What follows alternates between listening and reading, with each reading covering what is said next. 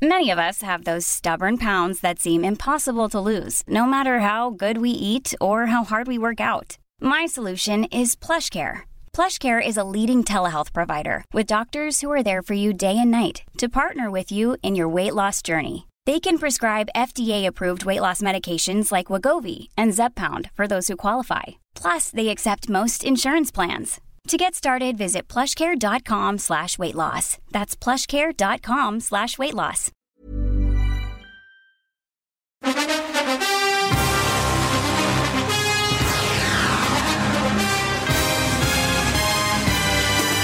Welcome to the NFL. What's up, y'all? John DeBrawlin.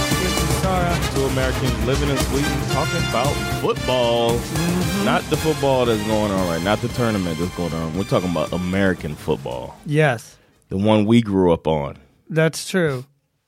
But that being said, I'm like highly addicted to the other football that's happening right now. Yeah. Especially because I've said this before. I grew up rooting for Italy. So I screamed so loud when Italy scored their first goal the other night that I thought I was going to have an aneurysm.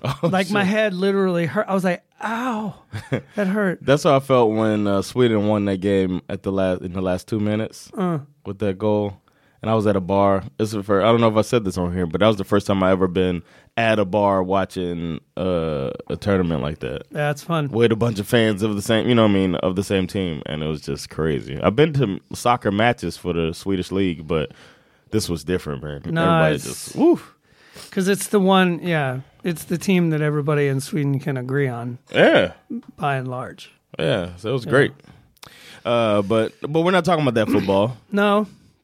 Talking about the NFL. Yes. The most integrity-filled league out there. Yes. We don't want to hear about that FIBA shit. No. They don't know how to run a proper organization for the players. You know what I mean? No, there's never been any scandals or controversy in FIFA for sure. That's a very clean organization. I said FIBA. I was talking about the basketball. FIFA, yeah, that's true. Yeah. I said FIBA. They've been involved in some pretty gnarly scandals themselves over the years. Yeah. It feels like, it almost feels like everything that gets big and makes a lot of money is corrupt. It's almost like that's what it is. There seems to be a correlation between wealthy white men and the sports that they are sort of charged with overseeing and organizing. Good word, overseeing. There appears to be something about that combination of like sports and rich white guys. Yeah. Somehow breeds corruption. Yeah. Not quite sure. Yeah. And the money, we can't forget the money. We should do there should be some kind of a scientific experiment that could sort of unpack all of that somehow. Like, why? Why is this happening? Yeah.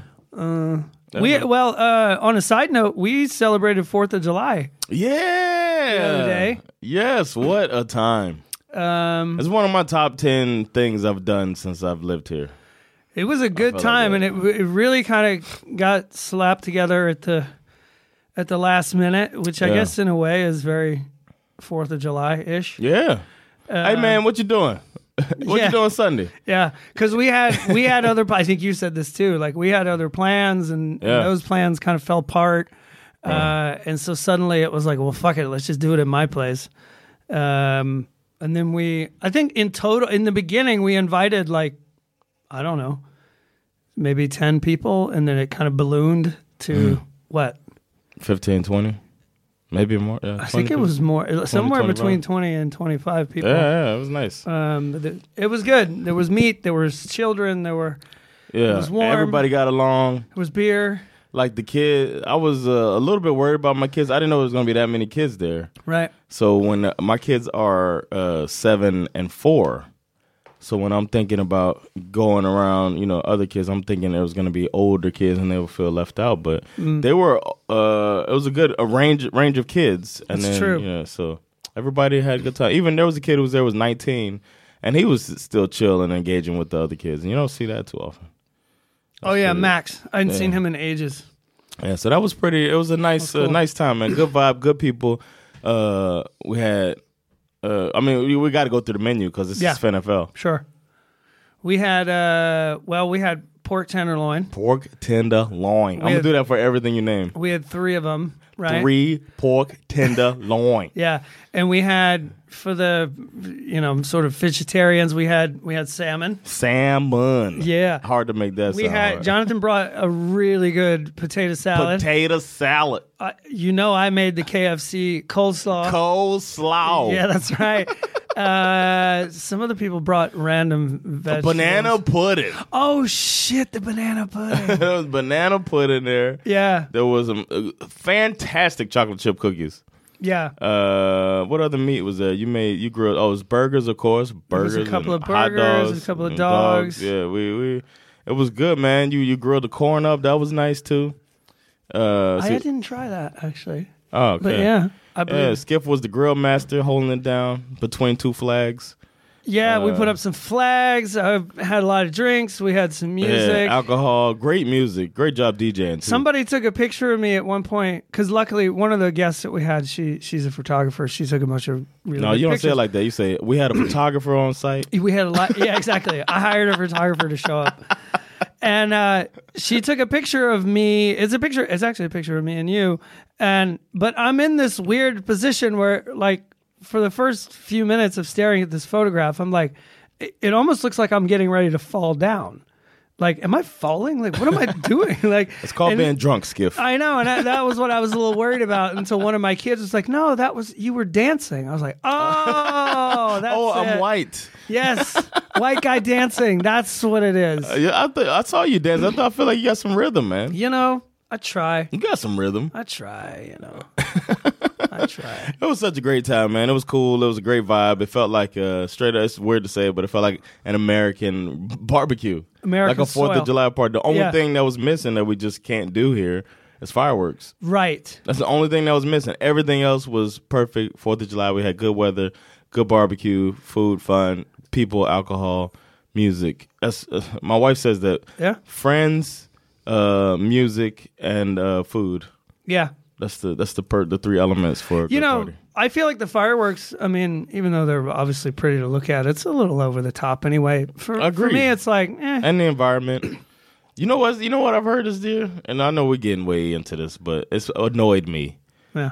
And I don't want people to attack me, the dog lovers, but I've never seen it before this year where people are like, but the dogs get scared. Yeah. I've never seen that before this year. Oh, really? Like, I've been seeing that. People seem to do it every year, especially for here. Here New Year's for the American listeners. New Year's is like the entire city just goes up in flames with fireworks on New Year's Eve. It's insane.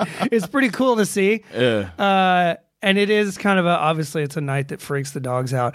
But I personally, dog lovers can come at me too, because I'm not a big dog fan anyway. Oh yeah. So I don't trust dogs. I don't trust their judgment of humans. I feel like any animal that will just love any human unconditionally is not cool with me. I feel like you need some better like powers of discernibility, because some humans really suck. But if you feed that dog, I always use this example. Hitler had a dog, and that dog loved Hitler. So fuck that dog, and fuck all dogs for being able to love someone like Hitler. And I'm just not down with that. All dogs love Hitler. All dogs love Hitler. It's just Disney had to change the title of their movie. Yeah, and if Hitler fed all the dogs would fucking love him. They would just love him. I'm just saying, dogs are stupid like that. So I know that people out there have dogs and you love them, and I get that. And I understand the logic behind it, like why you would feel that connection to your dog. So I'm not saying that makes you an idiot, but I'm just telling you how I personally feel about dogs and why I'm never going to have one, despite the fact that my wife really wants one. That Hitler had a dog thing. Have you heard that? Anybody else say that? No, Okay, I might put that into my stand-up, man. You should. It's a great premise to build up to a really good joke. I've had this conversation before. I think I said it on the AMK morning show. And what's her name? One of the girls who hangs out there, or women, or whatever. Now I'm in trouble with women. Female. She looked at me like I had just like shit on the table when I said something horrible about dogs. I was like, God, back off. People love the dogs, man. Well, whatever. People love their pets. They're so People pure love and cats. innocent, man. Fuck, no, they're not. It's a different thing, man. But this is the first year I've seen people like, oh, think about the dogs and the fireworks. The dog, okay, whatever. You know what? Get your dog some headphones. We should invent those. Nobody told them to have super good hearing. Doggy phones. We got bigger problems to deal with than dogs and fireworks. Okay, what we got? Well, before we get into the football stuff, I would just like to sort of address the fact for our American listeners, you probably aren't aware of this, but Sweden is currently under attack from a Russian cyber hacking mob. Oh, is that who went after Coop? That hacked into this Swedish grocery store. Shut down the Coop, baby. This shit is like, I mean, they went after. Didn't know that. They went after our fucking food supply, bro. We're at war. I mean, yeah, you can go to another grocery store because there's more than one grocery store. So it's not like they attacked our entire food supply. But the Americans are involved because the computer system that they hacked into was created by an American company, right? So they hacked into the computer system so that it basically made it so that they couldn't check any. They couldn't. They couldn't go to the checkout counter, right? To Coop's credit, very cool. When they realized there was nothing they could do about this, they were shut down for like 3 days. Yeah, they just started giving food away. Yeah, it's gonna go bad. Which I thought was kind of cool. And then they said people could pay with the Swish, right? Which is a phone payment system through the phone banking. Well, when I found out when the Americans were involved, I have to say, you know.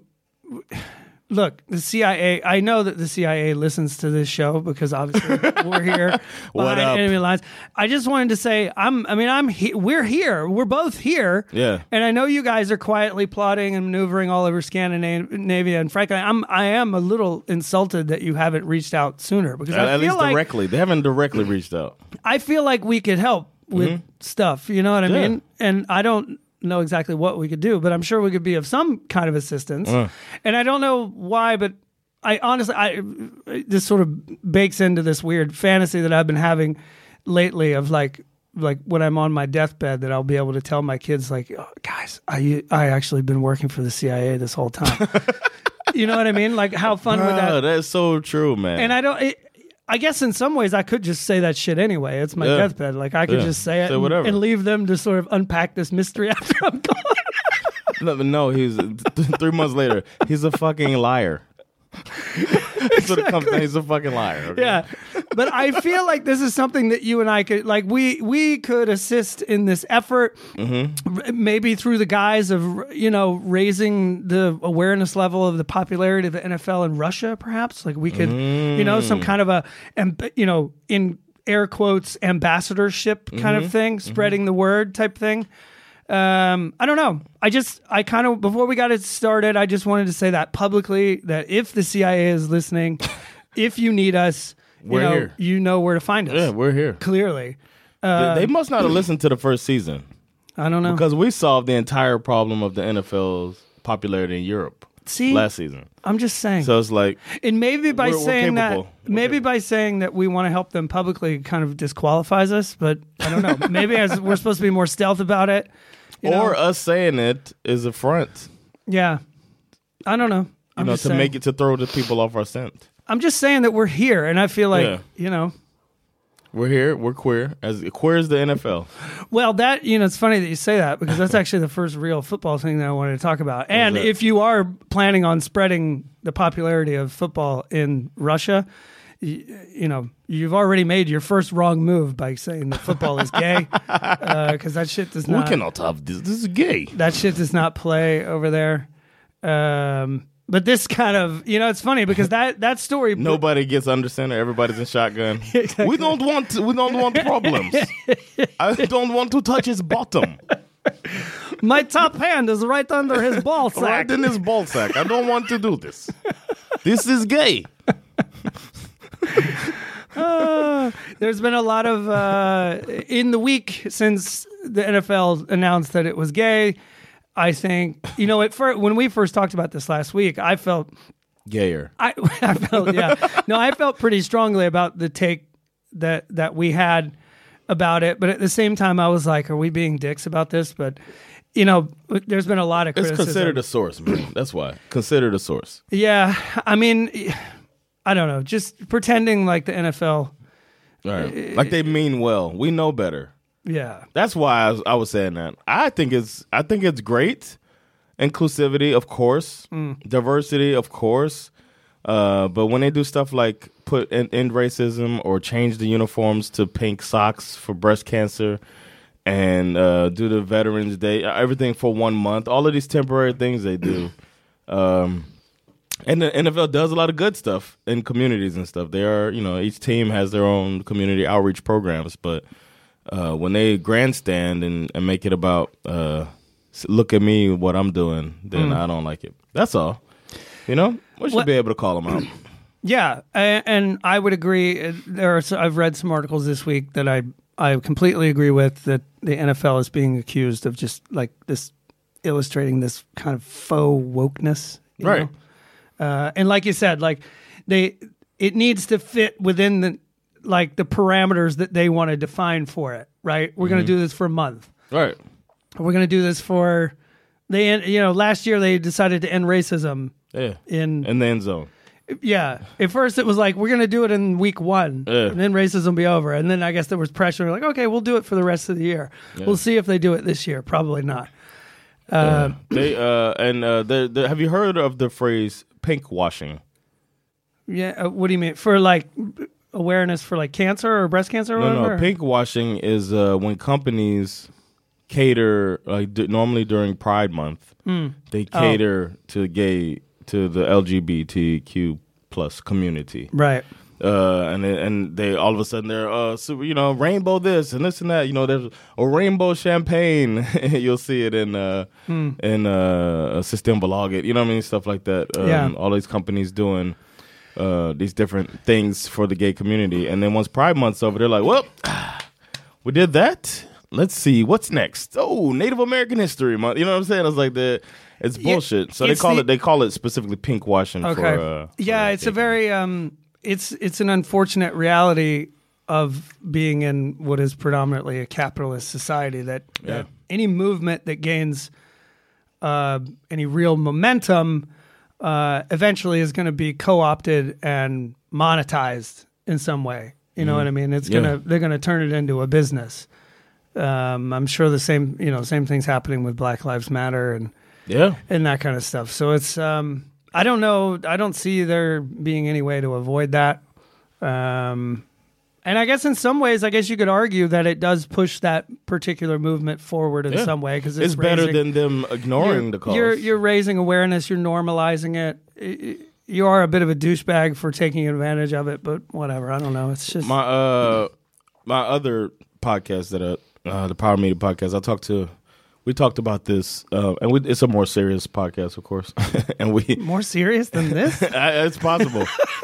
And so, but my friend who works in advertising, he was saying that that companies should still do stuff, but they should not publicly pat themselves on the back about it, and then you'll know. Right. Like if say you're trying to do something for LGBTQ plus community, and they said, oh my God, Macy's did this for us. Mm-hmm. But Macy's hasn't said anything about it, then you know it's done right. Right. You know what I'm saying? Right. Or like for the past 6 months, Macy's has been giving, whatever, blah, blah, blah. Or has been, helping, or maybe donating 5% to the foundation, the Trevor Project. Mm-hmm. If they did something like that and didn't say a word about it, then that's when you mean well. But they can't do it. They always have to fucking say something about it. Right. That's the problem. Yeah, it's true. Taking credit for shit that they don't deserve credit for. Doing the right thing. There's another organization that's generally quite guilty of that, and that we've been talking about this for the last couple of weeks. The NCAA story kind of continues. What have they ever done wrong? Well, yeah, exactly. We can just touch on this quickly, but it's it's interesting now that the writing is on the wall. It seems like the players are now going to be free to sort of do their own kind of endorsement deals. And now that reality is starting to sink in for the NCAA, it seems like the one move that they have to make is essentially to create. They're trying to create some kind of standard for how this is going to work out. They want it to be the same in all 50 states, like how this opportunity or this new situation is going to play out. In all honesty, I think it's one of these things where, again, rich white guys figuring out a way, since they're sort of losing their opportunity to figure out a way to stop it from happening, now they seem to be shifting their focus towards figuring out a way to get their cut. Mm-hmm. I was going to say, they're probably trying to be the middleman. So, because, they're like, well, you play for Georgia. I mean, that's our problem. So we get a cut. There's going to be that coming down the pipe for sure. They're disgusting. Now, the one caveat that I have that I do understand, the only way that I think colleges should be involved in players' decisions related to how they use their celebrity to make money, however you want to call it,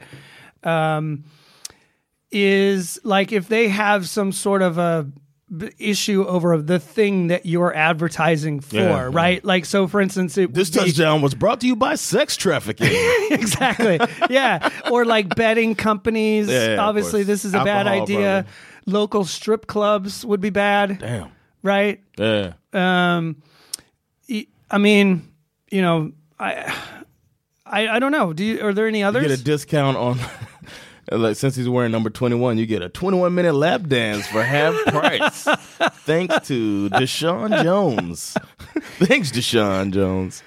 I don't know. I mean, there's clearly... I mean, normally when you see local sporting commercials, it's like used car or insurance commercials. Yeah, that's what it's going to be. When I listen to Georgia radio on game day, and like every other commercial is essentially the head coach doing a radio commercial for like a car so company. He could capitalize. Yeah, so he's making $5 million a year. He's already getting paid $5 to $10 million just to be the coach, and then he's making money hand over fist to, advertise the new Ford or some shit. You know what's gonna be the thing? It's gonna be social media stuff.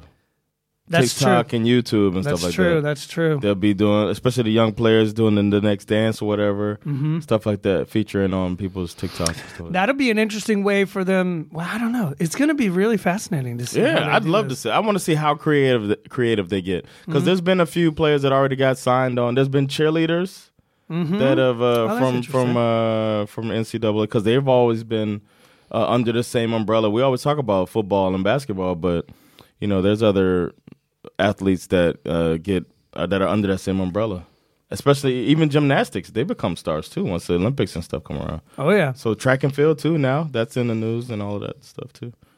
So the funniest quote that's come out since this NCAA situation is from the head coach of the Clemson Tigers, Dabo Swinney. Yeah, one of his old back pedal, right? One of his old quotes kind of got brought back to life. He said, "We try to teach our guys, use football to create the opportunity. Take advantage of the platform and the brand and the marketing you have available to you. But as far as paying players, professionalizing college athletics, that's where you lose me. I'll go do something else because, there's enough entitlement in this world as it is." So a lot of people are saying that, okay, now that players are going to get played, does that mean... Are you quitting? Are you going to quit Resign? now? Because that would be great if you did that. Dabo, you resigning? But it's like, to me, that quote really encapsulates the kind of inherent contradiction in this situation. He's literally saying, take advantage of your opportunities and the platform and branding and marketing, but don't go make any money from it. It's like... fuck them, man. Yeah. I'm really glad that the Supreme Court was like, come on, guys. Yeah. I was like, oh, come on. The other interesting story is Reggie Bush. Reggie Bush, famously, great running back. He played for USC, won the Heisman Trophy. And then it was discovered later that he had received gifts in the form of like an apartment for his family, which was he grew up very poor and whatnot, and some other things. A car, I think. And they took away all of his records that he set that year, and they took away his Heisman Trophy. And now that this decision has come out, Reggie Bush has been making a effort to get his Heisman Trophy back. And apparently the group that decides on the Heisman has said, we'll actually give it back to you if the NCAA says that's cool. They're two separate. What the fuck they want with this man's trophy? But it's so stupid, man. Unless there's a lot of like public pressure, I think which maybe there will be, but I mean NCAA. My when I first read this story before I woke up, now there's been a little bit of momentum in the last week or so, but when I first read it, I was like, the NCAA is just going to say, I'm sorry, but I thought so too, them was the rules. Yeah. You know what I mean? It's so dumb that they took their they vacated their championship and all of that stuff. Mm-hmm. We'll talk about that a little bit because we're going to be talking about the Seahawks and Pete Carroll. Right. So yeah. Reggie Bush deserves that trophy. He earned it, and him taking that money did not, or taking what the gifts did not make him better or worse on the field. It just made a better situation for his family. It's like, how could you blame somebody, especially when you're not paying them either? I don't know. I've always been against that shit. Yeah, I agree. Give it back to him. He earned it. I don't think the gifts that he got made him a better football player. Right. Oh, and another thing is, sorry for cutting you off. Go ahead. No, that was it. That was my point. Another thing is, if they would have a leg to stand on if they were paying the players like the Gap would pay them. You know what I'm saying? Like a small thing to offset the fact that they're practicing and all this stuff and they can't have a job. Mm-hmm. So if they were doing that, then they'd be like, dude, what do you mean? We got you a job. You're making what your peers make. Right. At the at working at a coffee shop. Mm-hmm. You're making that. Why are you taking this? Then they have a leg to stand. But you gave them nothing. Yeah. And because they have to be, I shouldn't say nothing. Of course, some of them get scholarships. A minority of them get scholarships. The majority of them don't get. There's only a few scholarships allocated to each team. But the ones who have scholarships, they do have that. They get the education, but they also are having to basically work. Yeah. After school, they have to go to fucking practice. Yeah. Yeah. I love it. Sorry. It's going to be interesting to see how it continues to develop. I hope Reggie Bush gets his Heisman Trophy back because that guy was a fucking beast. Yeah, man. Yeah. I also included in that, so we can move on from the NCAA. Yeah. Ndamukong Suh, I put him in the running order this week just because it was a Miami story, and I was just curious to get your reaction. What happened? He basically admits and apologizes to this bad attitude that he had when he was in Miami. He said, you've watched me play. You can see that I'm a lot in your face. That's kind of my personality. For a long time in my career, I was always, just said whatever I wanted to say, never thinking about how I delivered that message. Everything changed when I got to Miami. I was in a strong, influential position, so I was just making my opinion known regardless of how it impacted others. 2 years in, I realized this attitude was creating divisions on the team, pushing people away, and putting me in a negative headspace. And he kind of goes on to explain that he's learned, he's grown, he's realized that there's a better way to sort of conduct himself in the locker room. That's crazy. So you mean an Adam Gase locker room had a problem? That does seem to be a thing, right? Yes. Oh my gosh. Yeah. Yeah, man. But he's still a fucking monster, man. Not like he used to be, of course. He said such things were even worse when Adam Gase was hired as head coach in Suh's second year. Mm-hmm. He said, then came along our new coach. I disagreed with everything he wanted to do. But nothing I said was being heard. I couldn't get the support I wanted. I realized it was because I had zero tact. He just felt. So he's not putting it all on Gase. He's putting it on his. So he came up and said, "This is fucking stupid." And Gase was like, "No, it's not. You're a terrible coach." How do you have a coaching job, man? You're gonna get fired, but you'll probably get hired again. But then you're gonna get fired again. Yeah. Hey, he gives some pretty good advice here, actually. Like a 4-point kind of thing. He said basically what he does now. He says, 1, I listen way more than I talk. Mm-hmm. Can't relate. I pay attention to how I interact with people. Mm-hmm. I observe other people's reactions and adjust as needed. Mm-hmm. 4, I choose my words carefully to be more empathetic. Wow. Just imagine if everyone decided to do that. I'm not saying we all need to. Look, he may still be a douchebag in some other way. But I'm just saying that's some pretty good advice. Like if more people thought about that on an everyday, care about other people's feelings, choose your words wisely, and listen before speaking. It's like great, thanks, Ndamukong. Yeah. So I always found him to be pretty introspective and eloquent. Mm-hmm. Like when you see him speaking, it was almost like he was trying to sound eloquent. You know what I'm saying? Because he's a Nigerian dude. Yeah. I don't know if you know about them and their obsession with education. Stereotypically, is like they're get educated and pretty smart people. And I always got that vibe from him when he's in a press conference using big words and shit. Right. And I don't know. It also feels kind of evasive too. It's good that you said that. You always seem to say the right thing that helps segue into the next story that I want to talk about. Thanks to my Russian hackers. It must be. You're like hacking into my running order because what I was going to say is, well, now we can move on to someone who's not necessarily known for his level of eloquence, and that would be the coach of the Detroit Lions, Dan Campbell. Dan Campbell is firing out some more quotes this past week that has. How long is he gonna last? Everybody going, huh? So yeah, we're gonna suck some dick. We're sucking. Detroit Lions are sucking all the dick. Happy Pride Month. Now that football's gay, we are gonna suck the most dicks. Deep Throat Dan. That's what you can call me from now on. Deep Throat Dan, biting these sucker dicks. I'm out of here.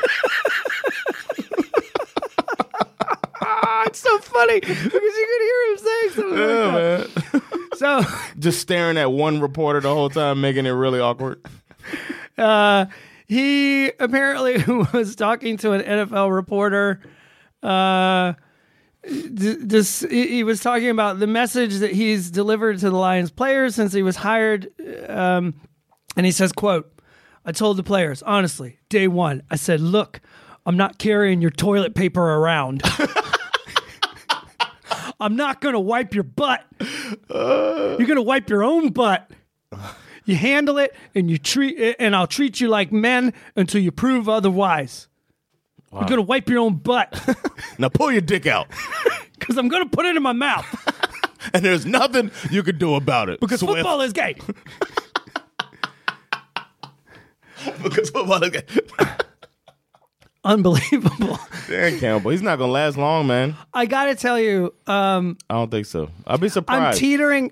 Like with Dan Campbell, when he keeps doing this, and maybe it's just my, like, I always, in most situations, especially if it's a neutral, if it's something like, if there's a game that I don't care about or a team that I don't care about, I root for the maximum amount of chaos possible. Like that's my, like when I watch the Euros and it's two teams that I don't care about, I'm just praying the whole thing goes to penalties. I'm just like, bring on the chaos. Bring it. I'm starting to fall in love with Dan Campbell in a weird way. Like I'm on the fence. Been a fan. I'm on the fence between thinking this is fucking ridiculous and I'm totally here for this. Like just keep bringing it, Dan. I'm here for it too, but I really can't foresee a long time because players are going to be like, enough is enough, coach. Can we, when are we going to? I want to hear him break down the defense. You know what I'm saying? Like, hit us with some of that. Well, all this will start to either get better or worse when they start actually playing football games, right? So July 31st, if they win football games, then everyone's going to talk about how Dan Campbell is like one of the greatest, like colorful characters in the league. Like we love him. Rex Ryan, prime example. Exactly, we love him. He's who's the other guy? Buddy Ryan. Buddy Ryan was the same too. Yeah. As long as you're thought of as the greatest defensive mind in the game, as Buddy Ryan was, it didn't matter what he said. Yeah, and Rex Ryan became that for his generation. Exactly. And his antics were, that's a rival team, but I liked him. Yeah. I was like, damn, man. I kind of wanted him to like say something stupid, get fired, so Miami could pick him up. Yeah. Because I was like, damn, he was one of the architects of that Baltimore defense. Exactly. And now he's fucking talking shit and taking names. I'm telling you, if winning solves everything, if Dan Campbell wins football games, he's going to be you're going to hear about him every week. But Dan Campbell never. I think to have that attitude, you have to be a Buddy or Rex Ryan. You know what I'm saying? You have to be that guy. Like if Robert Saleh was acting like that, we'd be like, okay, this dude was out here building defense, built a sick defense. You could see he's got the team behind him. Yeah. But Dan Campbell is fucking tight ends coach. Yeah. And then we'll see. Offensive coordinator. I don't know. It feels interesting. Speaking of people who speak their mind, Lisa Wilson, Zach Wilson's mom, is back in the news. Shout out. I'm also starting to sort of lean in her direction. I know it's going to come back to bite me in the ass because I'm starting to fall for her a little bit too. But I just know that I feel like she is more likely to say something like, "Damn, girl, what'd you say that for?" Like, oh yeah, like she'll say an N-word. Yeah, like exactly. I mean, maybe not so extreme, but yeah. Well, I mean, she did say that. I don't remember who she referred to. Some woman specific, like someone needs to tell Kelly that Instagram is only for whores or something. Like she said something crazy like that. Yeah, see something like that. Yeah, it's coming. So the story broke this week that apparently Zach Wilson is so horrified and embarrassed by his mother's Instagram and Twitter account and all of her hot takes on crazy stuff that he literally offered to pay her money to shut down her account and stop doing what she's doing. She said, quote, "People out there think I embarrass my son. He asked me to take down my social media. He has before. And he says, 'Mom, if it's about money, I'll give you money.' I said, 'Zach, I don't need your money.'" And then she goes on, and in her defense, okay, so aside from her just having like crazy hot takes about stuff, she's also kind of like a personal trainer, and she's using social media to be this kind of I don't know, sort of like a health guru type thing. Sort of like she's doing a lot of things about mental health and eating right and exercise and all these kind of things. You know what I mean? Mind and body wellness or whatever. Sure. Yeah, that's probably a good way to encapsulate it. Yeah. And she says in this video, which we're not going to play here, we can post it later. She basically argues that there are these women who follow her site who feel empowered by this message that she's out there delivering, and that's the reason why she can't shut down her. She's like, "Fuck you, Zach." Yeah. So again, maximum chaos. I'm totally here for it. I'm really glad that she stood up to her son, and she's going to keep doing her thing, because I just know that at some point this is going to be like two trains colliding, and it's going to be insane. I love it. What else happened? N'Keal Harry wants out of New England. That's kind of interesting. He's hoping that a change of scenery will make him not suck, I guess. Maybe. Well, if you got to not suck first for somebody to want you. Exactly. I don't know if your agent told you how this works, N'Keal. Yeah, you have to be good first. What else going on? Let's see. New Orleans Saints have agreed to pay Ryan Ramczyk. Oh, whoa. Ryan Ramczyk, 5-year, $96 million extension, highest paid right tackle in the NFL. I was going to say he's a beast. Somebody went and got the bag. He's a beast, man. Josh Gordon's looking to get back in the league. I don't know if you remember Josh Gordon. He's had numerous suspensions for drug abuse things. He's been playing in this wacky other indoor football. Something. Arena football. Is it arena football? I forget what they call it. They have a name for it. It's something stupid. AFL or? I don't remember. Okay. It looks like the XFL, but it's not that. It's something else. I can't remember. Okay, but another pro league. Side story that we don't have to go into at all, but the Elf German football, they have their first coach firing. Oh, wow. Talk about chaos. And it's the only team that's undefeated. It was, I don't know why. It was like some kind of weird, like, it was one of those bullshit statements. Well, we just realized we had a difference of philosophy. I was like, okay, something went south. You don't fire a coach that hasn't lost the game yet. Maybe some footage came up of a Sieg Heil or some shit. Yeah. Yeah. Like or some underage ladies in the locker room or something. Maybe some dumb shit. What else happened? Urban Meyer apparently does not understand the difference between Tim Tebow and the other guys trying to make the roster. In a recent interview, he claims that Tim is just one of 90. I was just sort of, when I saw this, my first thought that popped into my head is that I know this guy. He's a friend of mine. I meet him every week. We have a podcast together. His name's Jonathan Rollins. I was just kind of curious if Jonathan could explain to Urban Meyer how Tim Tebow is actually not just one of the 90 other guys or 89 other guys on the field. I mean, he's not played the position. Right. That's one thing. Yeah. He's 33 years old. Mm-hmm. He was given this opportunity by his friend who happens to be the head coach, which reeks of nepotism. Yeah. And he's next door fucking neighbors with the coach. So, do all your players live next door? How big is Tebow's apartment or house? What was it? We were talking. What does he call it? The circle of friendship. Circle of trust. Circle of trust. Yeah. Circle jerk of trust. Yeah. Literally next door. If someone lives next door to you, they're in your circle, bro. Is it in the cul-de-sac of trust? Yeah, exactly. Exactly. Yeah. Fuck out of here. The other thing that Urban Meyer apparently doesn't understand are the rules regarding football in the offseason. He hasn't coached a single game yet, and he's already been fined for training camp violations, which I think have something to do. Let's see, Jaguars. Did he walk around the sidelines with a Jaguar? Dan Campbell's like, I was just theoretically wishing for that. I didn't know you could actually. How do I get one of those? He was Dan Campbell would be pissed. He was like, "That was my idea. This motherfucker. Somebody come over here and wipe my butt." Are you wiping that Jaguar's butt? I bet he's wiping his butt. He gets to wipe his butt too. Yeah, they got a $200,000 fine. Damn. And they have some practices taken away or something. Oh, it was something to do with 11-on-11 contact between DBs and wide receivers. As a union, man, this ain't NCAA. Yeah. To be fair, they weren't the only team that was fined. The Cowboys and the 49ers. I want to be unfair, Skiff. Were also fined, but it's more fun to pick on Urban Meyer because he's supposed to be a genius and he, look at the union trying to do something right. And he's already cheated. Fuck the union. I know, right? What else happened? Wow. Okay. NFL owner. Oh, this was crazy. NFL owners project that revenue generated from the now widespread acceptance of legalized gambling will eventually lead to NFL teams being worth at least $8 to $10 billion.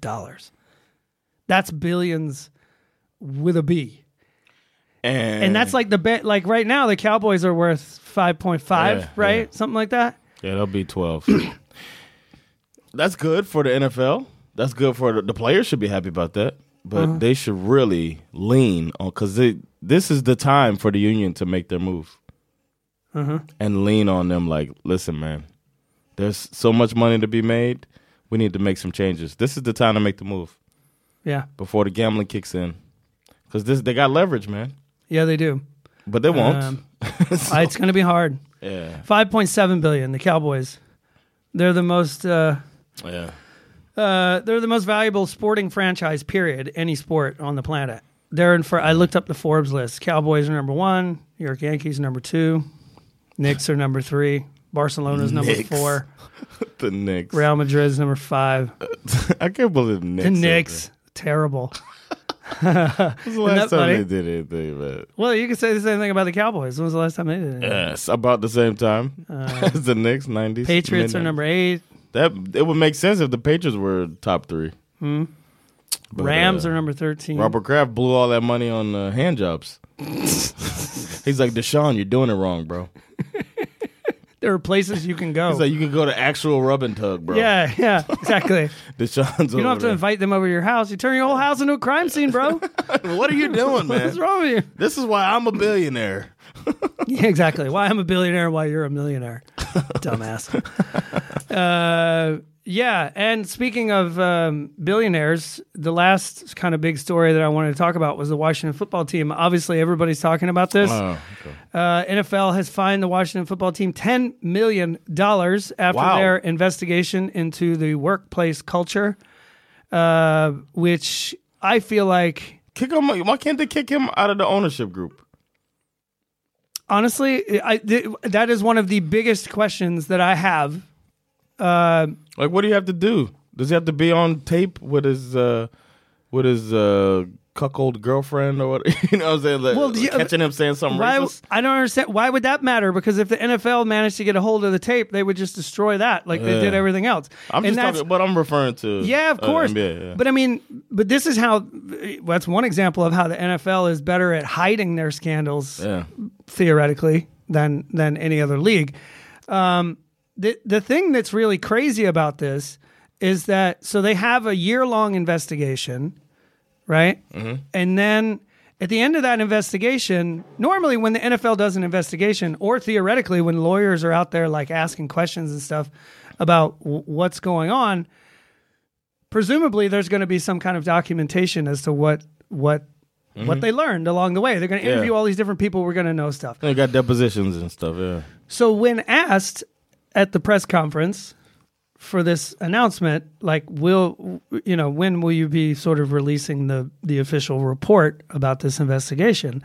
The NFL's response was it wasn't that we're not going to release this report. They said there is no report. Oh, wow. But you determined that they need to pay $10 million based on what? Well, that's the big question that I have, because I think, well, here's the thing. Look back on the Patriots thing, that whole scandal, right? So and I'm talking more about like what did they call it? The video, didn't they have a name for that when they were videotaping? Spygate. Spygate, thank you. All the tapes were destroyed. Right. In this particular situation, they're like, well, if we don't produce a report, then we can't destroy. We don't have to destroy anything, right? Wow, shady. But at the same time, I'm starting to think that Dan Snyder has some kind of information or something over the league. Nah. Or he has like some kind of, because this is a really weird situation, you guys. I think the league doesn't want to pull the trigger on, because it's going to put them out there big time if they have to try to get him kicked out. Right. Because the way that it's set up, the other owners have to like vote. And if they try to get him kicked out, and then the owners are like, fuck that, we like But I them. don't even think there are any other owners anymore, remember? Because he bought the team, he bought out all the minority owners, so he's the only owner. I'm talking about the other 31. Oh, the other owners of the league. Yes, thank you. Okay, you're right. Yeah, the rest of the owners have to vote him out, and they probably don't feel confident that the owners will stick with them, and then they'll just look weak, which they are. Right. But I think there should be a way for the league to get rid of somebody. What if he was, like, does that mean that he's above the law? You know what I mean? Like he's above reproach? Yes, the answer to that question is yes. Yeah, so they would get completely exposed. And I think that's why they don't even want to. And he probably did some really horrible shit. It must be. Well, he's directly implicated in a lot of this stuff.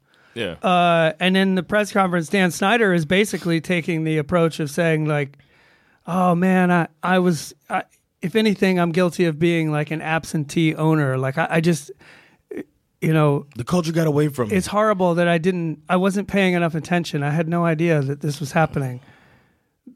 Bad me. Yeah. Let me put my wife in charge. Exactly. It's a woman. Exactly. And that's exactly what they're doing. They put her in charge. And now they're saying that Dan Snyder, this to me is really weird too. So after he hands everything off to his wife, they claim that Dan Snyder is no longer the CEO of the team, but he's still there and he still owns the team, and he'll be working on other aspects but are not related to the day-to-day football operations. But then they go on to say that Dan Snyder cannot be reinstated back into his previous condition unless it's approved by Roger Goodell. Okay. So they're essentially trying to say that it's like they're trying to say that he's voluntarily suspended. Right. Which those two things don't go together. Yeah. And apparently Dan Snyder doesn't want us to know that. that he's been suspended, because they came out the next day after a reporter kind of pointed out the weird contradiction in all of that, and kind of pushed back on this idea that he had been suspended and that Goodell had to reinstate him. And then, of course, all these reporters from the Washington Post and all these other places are reaching out to the league like, hey, which is it, bro? Yeah. Is he stepping aside or is he suspended? And so far as I can tell, they haven't really... They haven't really commented. They're probably holding on for dear life that camp gets here.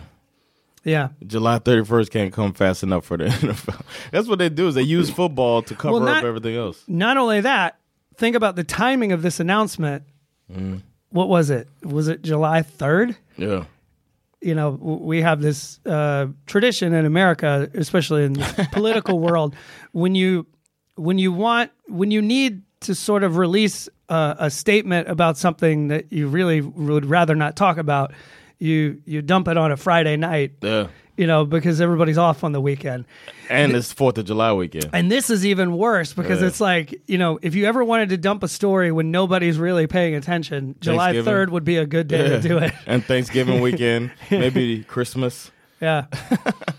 Wow. The lawyer who's representing the victims in this case obviously thinks that it's, you know, she says, I think this is outrageous. What does she want?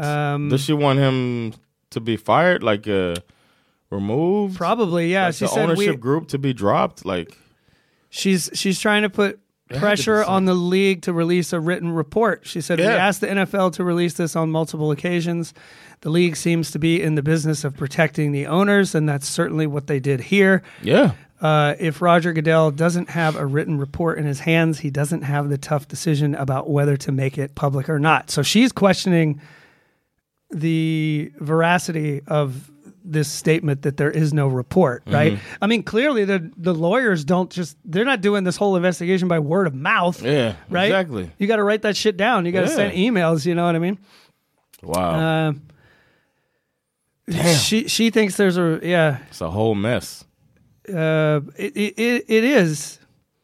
I think it's, and you know, I can tell you specifically that we do know about some of the things. I mean, the one that we talked about it here last year, I think over the summer, because this is when this whole thing started. You know, there was that story about the Washington football team cheerleaders being used like escort or treated like escorts. They were flown to Costa Rica for a photo shoot. I guess they were doing some sort of a calendar or whatever. And Dan Snyder invited a bunch of his like rich friends and like people who owned like box seats at the stadium so that they could be there and watch them get undressed. And there was a videographer there the whole time.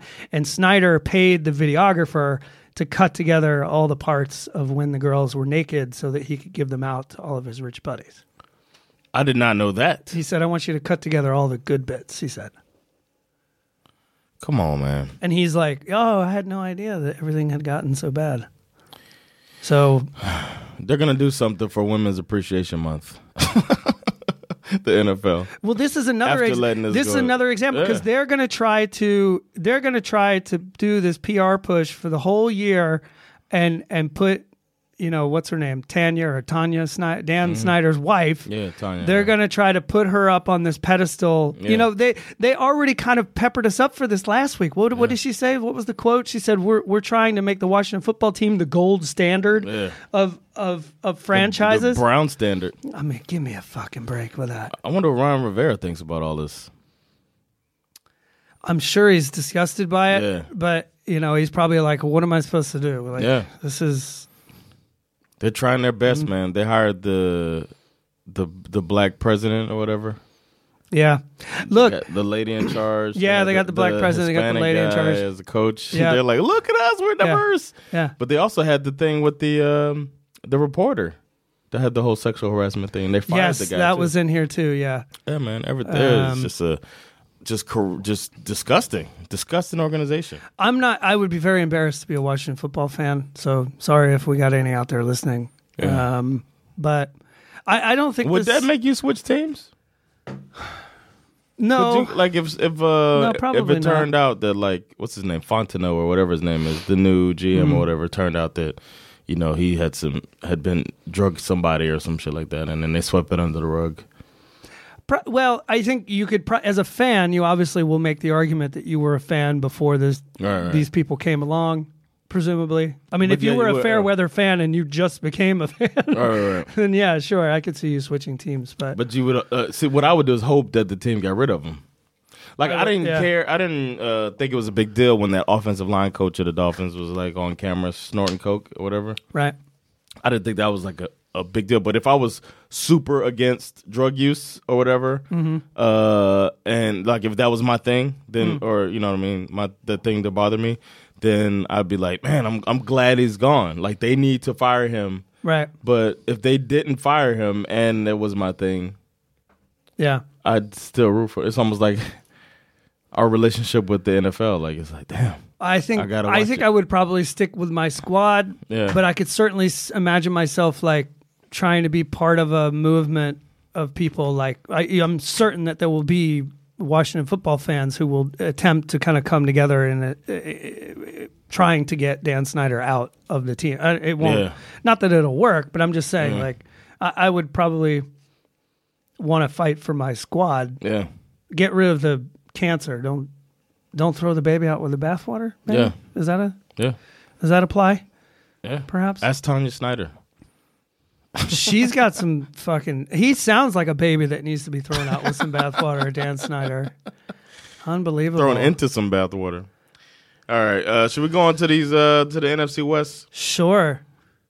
Can get through this whole division, which it's a good division. Yeah, I was gonna say it's a good one, man.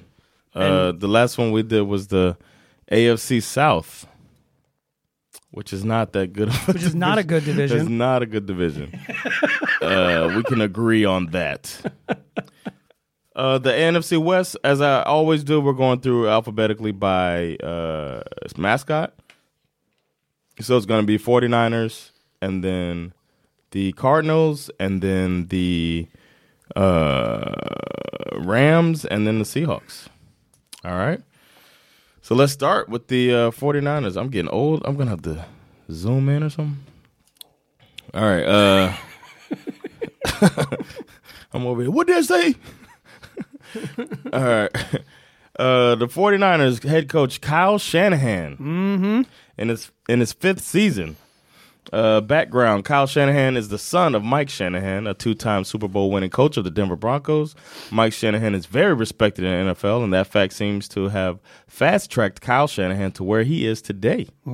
His first job was offensive quality control under John Gruden in Tampa Bay. Gruden coached under Mike Shanahan in San Francisco. Then he went on to Houston as a wide receiver coach. He was the youngest position coach in the league. Oh, wow. I did not know that.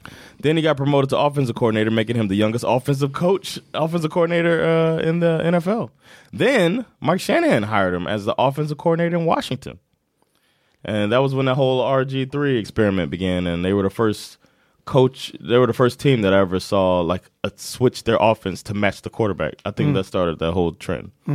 Everybody, including me, was saying this kid only got the job and career because of his dad. And everybody was fucking right, too.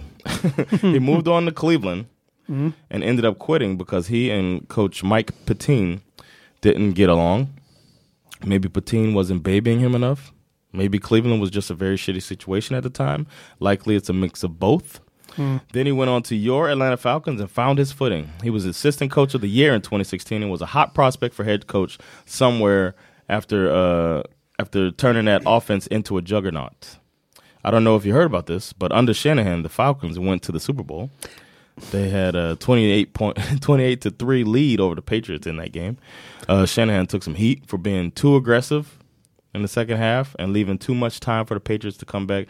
And the Patriots ended up winning that game 34-28, that Super Bowl. I blacked out that memory. It was a crazy game. I suggest, Skip, that you go back and check it out. Check that game out. That's never going to happen. But what I do remember, I have some vague memories from the blackout, and I do remember thinking, why are we still throwing deep balls to Julio? Like we could literally run the clock out. We could do 3 and out for the rest of the game, and we're going to win. Have 2 championships because of that.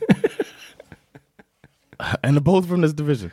Shanahan got hired on as the 49ers head coach in 2017, and in 3 years, he had them in the Super Bowl in his one winning season. That's right. He had 3 seasons with 6 wins or less. Mm-hmm. Yep. Kyle Shanahan has complete control of the offense. It's his position. It's his passion. This season, he's switching it up, and he's having an actual offensive coordinator on staff. What? Mike McDaniel basically followed Shanahan throughout his career and is now the offensive coordinator in San Francisco. This leads me to believe that the offense will pretty much look the same. Shanahan likes to spread the defense out and then fuck with their heads. That's his thing. He attacks defense weaknesses with route combinations off of the same formations, messing their heads up. He loves to run the ball, and he tries to hoard speedy backs to execute outside zone-type runs based behind zone blocking, which is a staple of his father's offenses.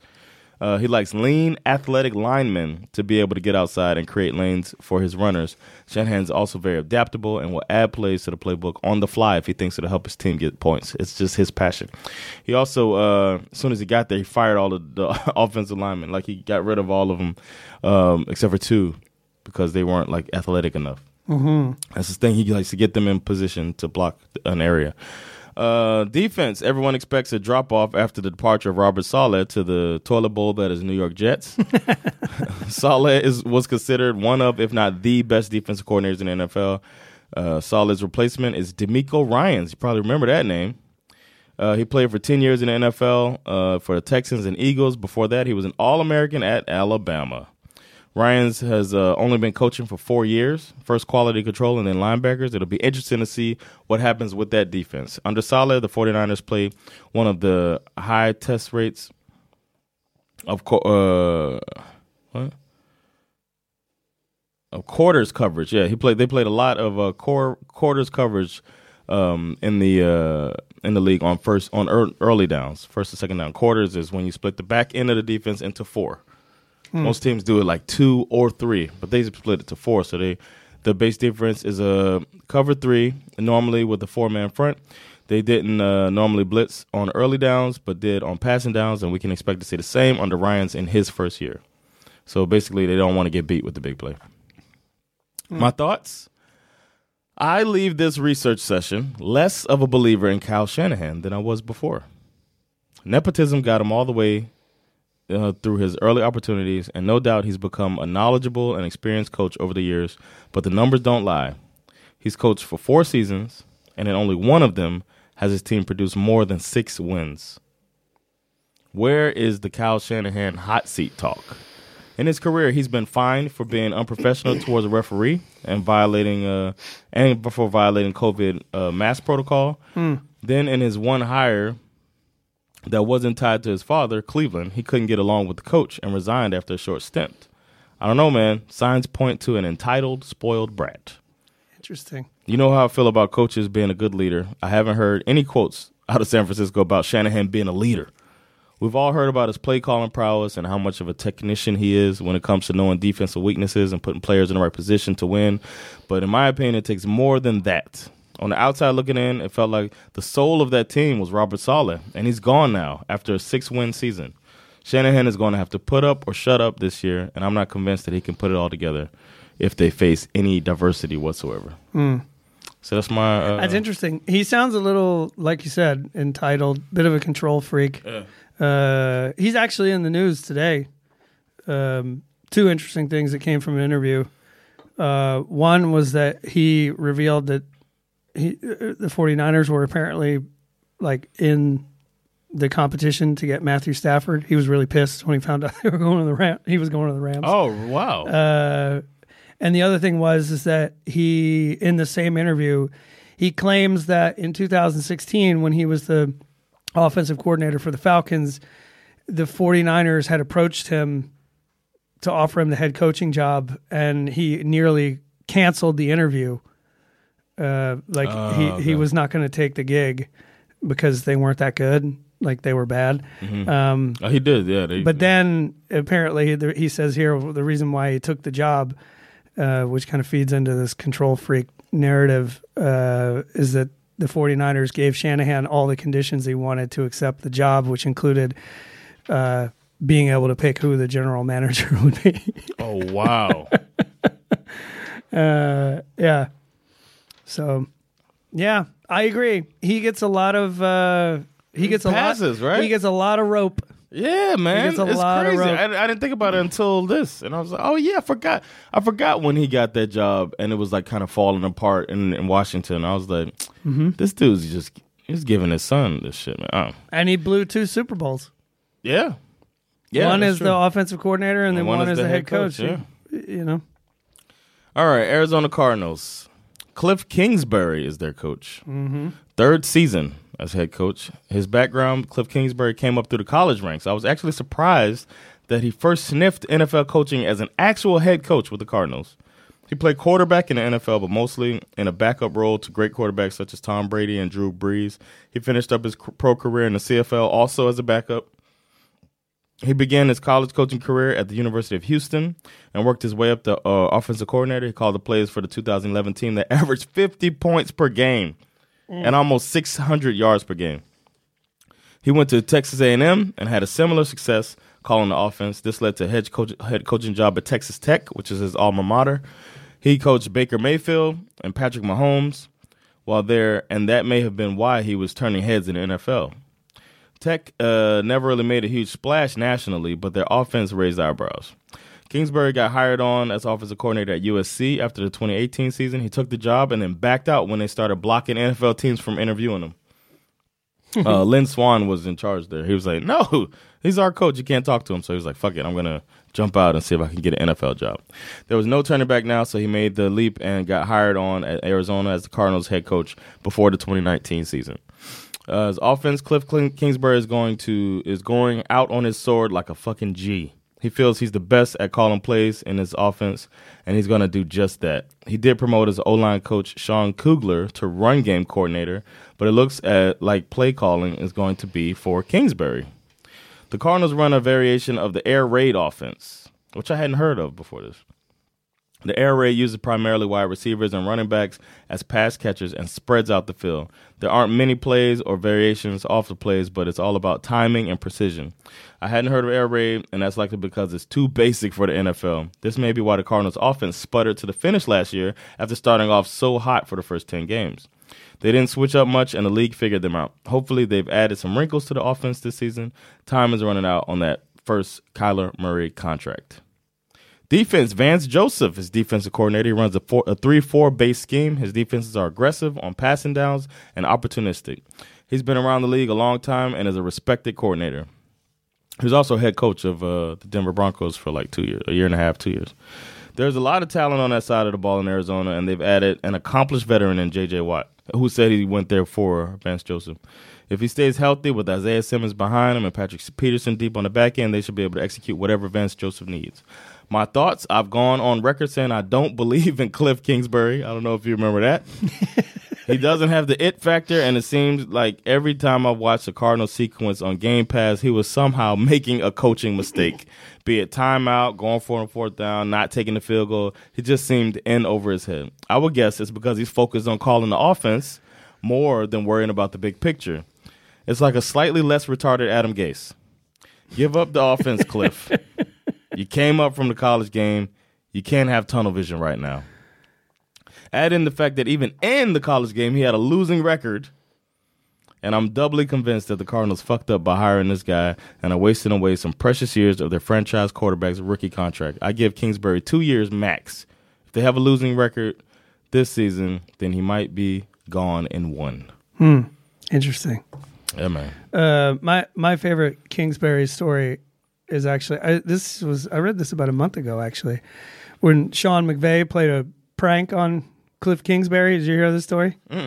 It was the year that he I don't know if he had just taken over the Cardinals or if whatever. It was the year the Cardinals had the number 1 pick of the draft and they were going to take Kyler Murray. Okay. Kingsbury and McVay were out to dinner with some other players, including Patrick Mahomes. Okay. Right? And Mahomes, I think Kingsbury coached Mahomes in college. Right. Yeah. And McVay had all this forethought to put together this prank where he told a buddy of his, He went into his phone and changed his buddy's name in his phone to Roger Goodell, and he told his buddy, like, I want you to text me at 8:00, and I want you to say exactly this. And so the text pops up on his phone, and it says, hey, you know better than this. You and Kingsbury are in deep trouble for tampering. I know that you're out with Patrick Mahomes right now. You're gonna if this is as bad as I think it is, you're gonna lose the number 1 pick.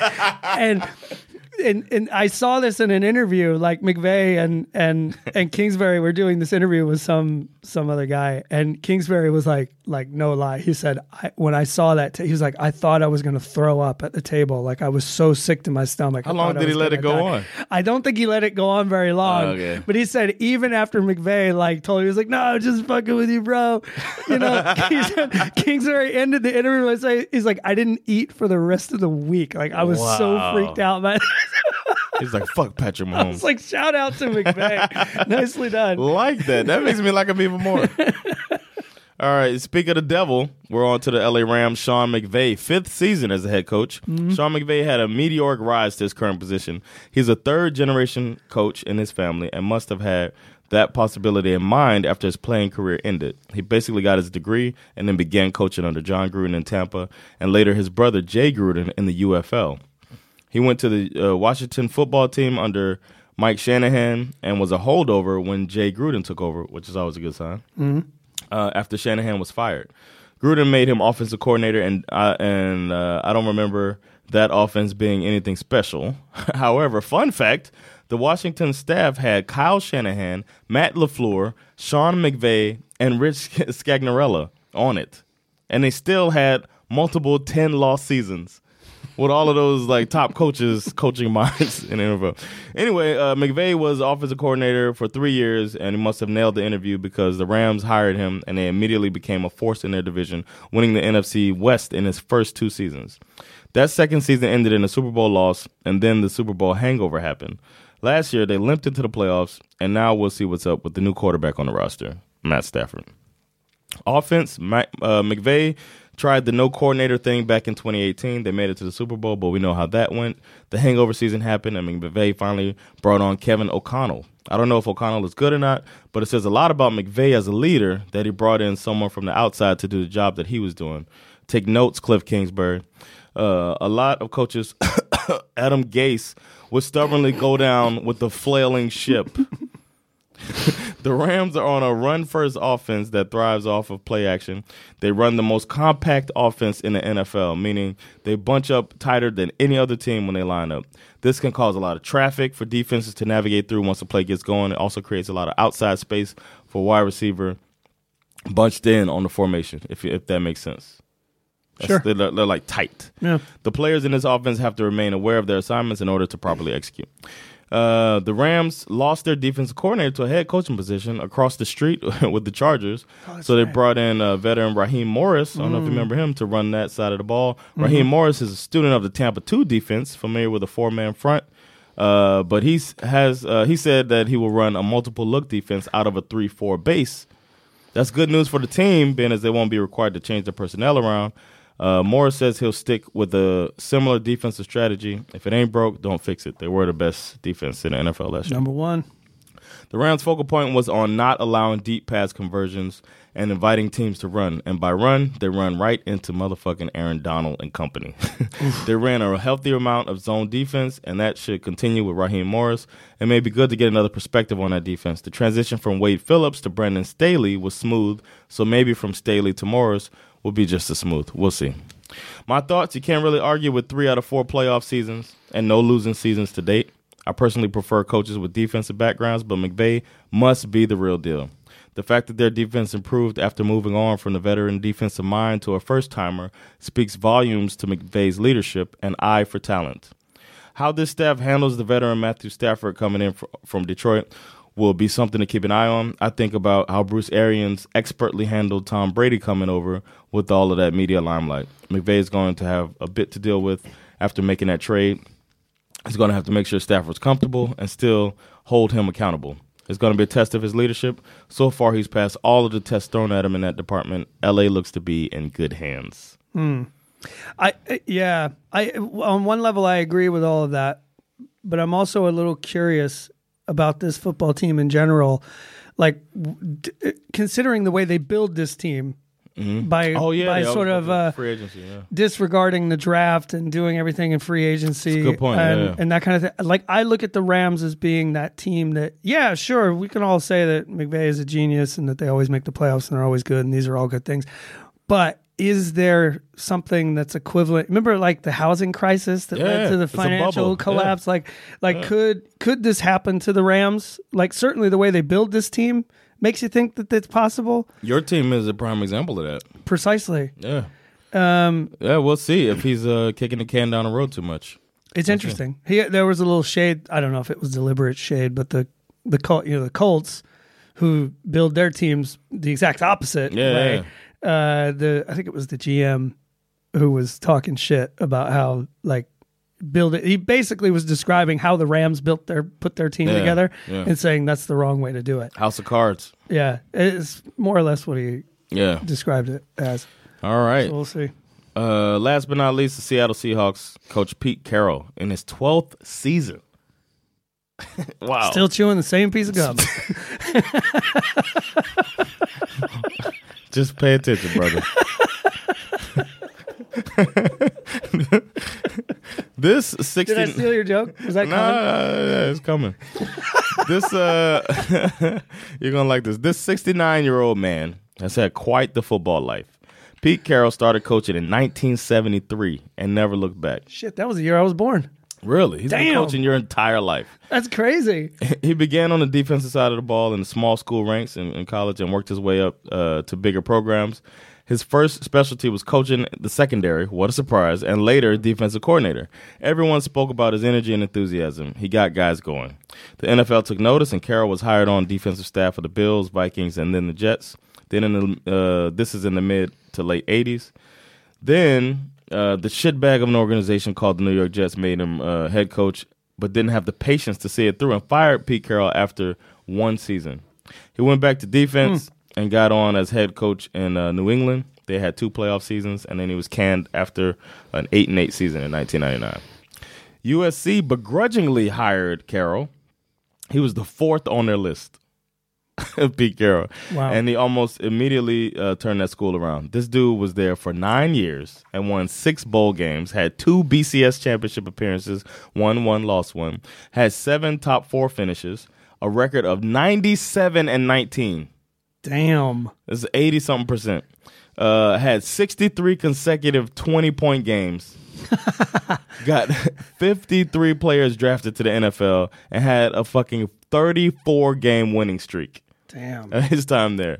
It all fell apart due to sanctions, as we spoke about earlier, which I think is bullshit because how can the NCAA try to act like they have some fucking standards? Reggie Bush took things even though he was working for free, and they got stripped of victories and scholarships and the like. Fuck the NCAA. Carroll got the fuck out of there to give the NFL another shot. He left there with a 33 he left the NFL with a winning record. He was 33-31. He went to the Seattle Seahawks and demanded complete control of personnel in a very Kyle Shanahan way. There are only 3 coaches with this power: Pete Carroll, Bill Belichick, and Riverboat Ron. They're the only 3 to have full power of the team. GM last say. Seattle was smart to agree, and then Carroll stripped down the team immediately. He made over 200 transactions in his first season. Wow. And they started from scratch. They snuck into the playoffs and upset the Saints. The famed beast mode run known as the Beast Quake happened in that game and is one of my favorite things in life. The Seahawks are a perennial playoff team, and Carroll still had his mojo on the defense side of the ball. The Legion of Boom and led the league in defense for 4 consecutive years. That's insane. The defense, admittedly, has fallen off since then, especially last year, and we'll see what the gum smacker brings to the table once he turns 70. Offense, the Seahawks have a new offensive coordinator in Shane Waldron. He's from Sean McVay's staff, so there's really no telling what this offense is going to look like. What Waldron has revealed is that he would like to run a lot of the 11 formation, which is 1 running back, 1 tight end, 3 wide receivers. So that's kind of spread out a bit. He wants to use rhythm and tempo. Wilson complained about the rhythm and tempo of the offense, so that might be why he said that. So we'll see if Waldron can make him happy. Seahawks' offensive identity has shifted over Russell Wilson's career. When he was a rookie, they were more smash mouth. And as of late, they've opened up to more of a vertical offense. Waldron wants to balance that off a bit more and focus on the run. He also wants to be able to pass and run out of the same looks to keep the defense off balance. If that sounds like coach speak, it's because it is. I'm going to guess they'll run more since Waldron is from the McVay staff and they run a lot. It'll also likely keep Russell Wilson upright.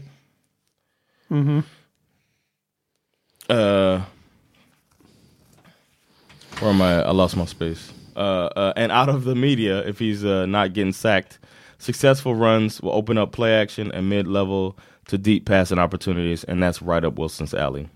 Defense. 2020 started off as an anomaly for the Seahawks. Their defense couldn't get off the field. We started to wonder if Pete Carroll had lost his touch. Then the second half of the season, they tightened it up, and maybe the gum chomper still has got it. The Seahawks normally run a 4-3 base defense with mainly cover 3 concepts. I credit them with popularizing the cover 3, especially as the league went more pass happy. Once they do, one thing they do differently is use a nose tackle. I just found this out is pretty interesting. Use a nose tackle, which is normally for a 3-4 defense. It's just normally a big mauler, and they put them next to a regular 4-3 tackle.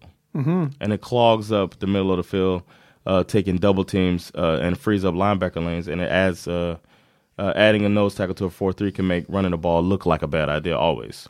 So I thought that was pretty cool. Their secondary usually plays zone, and I don't see that changing. It's been that way since Pete came along. They target smart, instinctive players to execute that defense and protect the backside. My thoughts, Pete Carroll is a Hall of Fame coach, and Seattle is in good hands as long as he has his wits about him. Yes, he's an older guy, but I think his pep and enthusiasm keep him curious about where the league is going and keep him from letting the game pass him by. I like that he's not a tough, in-your-face leader of men type of leader that I normally prefer. It's refreshing to see a leader of gentlemen find success. The defense will continue to thrive. The offense, jury's still out on offense. But what I'm sure of is that the old gum pulverizer will adjust when it's time because that's what good coaches do. Nice. How would you rank the NFC West coaching staffs? Let's see. I've got to choose from. I would say I put Pete Carroll at the top. Agreed. In the number 2 slot, I would put McVay. Okay. In the number 3 slot, I'm going Shanahan and then Kingsbury. That's exactly what I got. Yeah.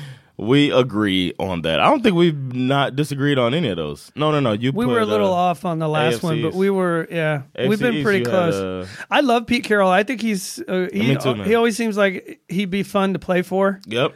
I mean, they're a weird team. They didn't have a lot of draft picks this year, so I'd be a little concerned about them. Yeah.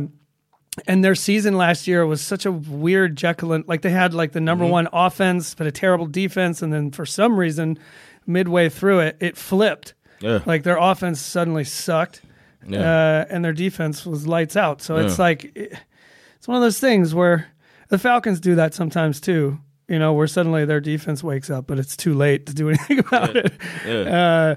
But it'll be interesting to see how they put it together. Pete Carroll's one of those guys that you just always kind of think he'll figure it out. You just feel like he's going to figure it out. Yeah. Because he's so obviously he's been coaching for as long as I've been shitting in my pants. That's for Christ's sake. So yeah. He had some job in like college of or like right after school, like some type of salesman or something, and he's like, it didn't work out. You know, it's not for me. That's the last non-football job this dude had. It's like he's out there selling raincoats or something. Typewriters. Gum wrappers. He's selling like cartons of bazooka gum. Yeah, they're like, dude, I don't want that. If it's going to make my face do what yours is doing, I don't want that. I can't. Nobody's buying this. That dude goes ham on his gum. Yeah. All right, but that's it, man. That's the NFC West. If you're rooting for those teams, I hope I represented them accurately for you. I think it's going to be one of the funnest divisions in football this year. In the past, like 3 years, man, they've been, And I agree with you. I think Shanahan and Kingsbury are the two that have the most to prove. I haven't heard not one person talk about Shanahan on the hot seat. And I have heard somebody talk about... I've heard about Kingsbury being on the hot seat. Of course, he should be, but I haven't heard that. But I've heard Flores on the hot seat from one reporter said that. It's probably a clickbait type thing. But if I've heard that and I haven't heard Shanahan, it's weird to me. I didn't realize it. I mean, when you look at it, you're like, is he the most... Might he be the most entitled coach in the league? Yeah. Maybe. You got the famous dad. Yeah. That's how you got all your jobs. Everywhere you go, you're a genius. Yeah. Whenever it falls apart, it's never your fault. Yeah. That's where it's at. And I didn't realize it until now. I was like, he's a genius. Mm-hmm. And he could be. It would suck to be both. Right. An entitled genius. Then you're Kanye West. That's a good point. That's a very good point. Do you want Coach Kanye? Drop and give me 20 because I could do 21. I could have done those push-ups faster than you. Now, I would watch Hard Knocks if Kanye was the coach. If Kanye was the coach, yeah. Hey, y'all better run your sprints while I make a song. All right, man. Well, this has been another episode of SvenFL. Really fun. I'm Jonathan Rollins. Give me Sarah. And we'll catch y'all next time. Peace.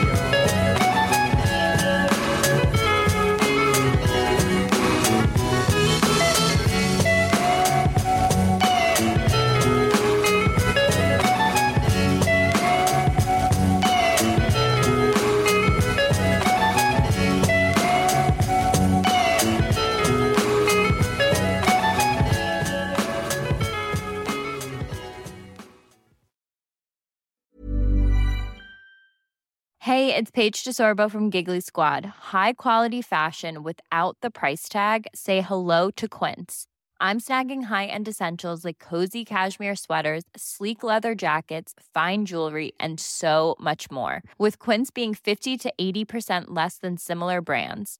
And they partner with factories that prioritize safe, ethical, and responsible manufacturing. I love that. Luxury quality within reach. Go to quince.com/style to get free shipping and 365-day returns on your next order. Quince.com/style.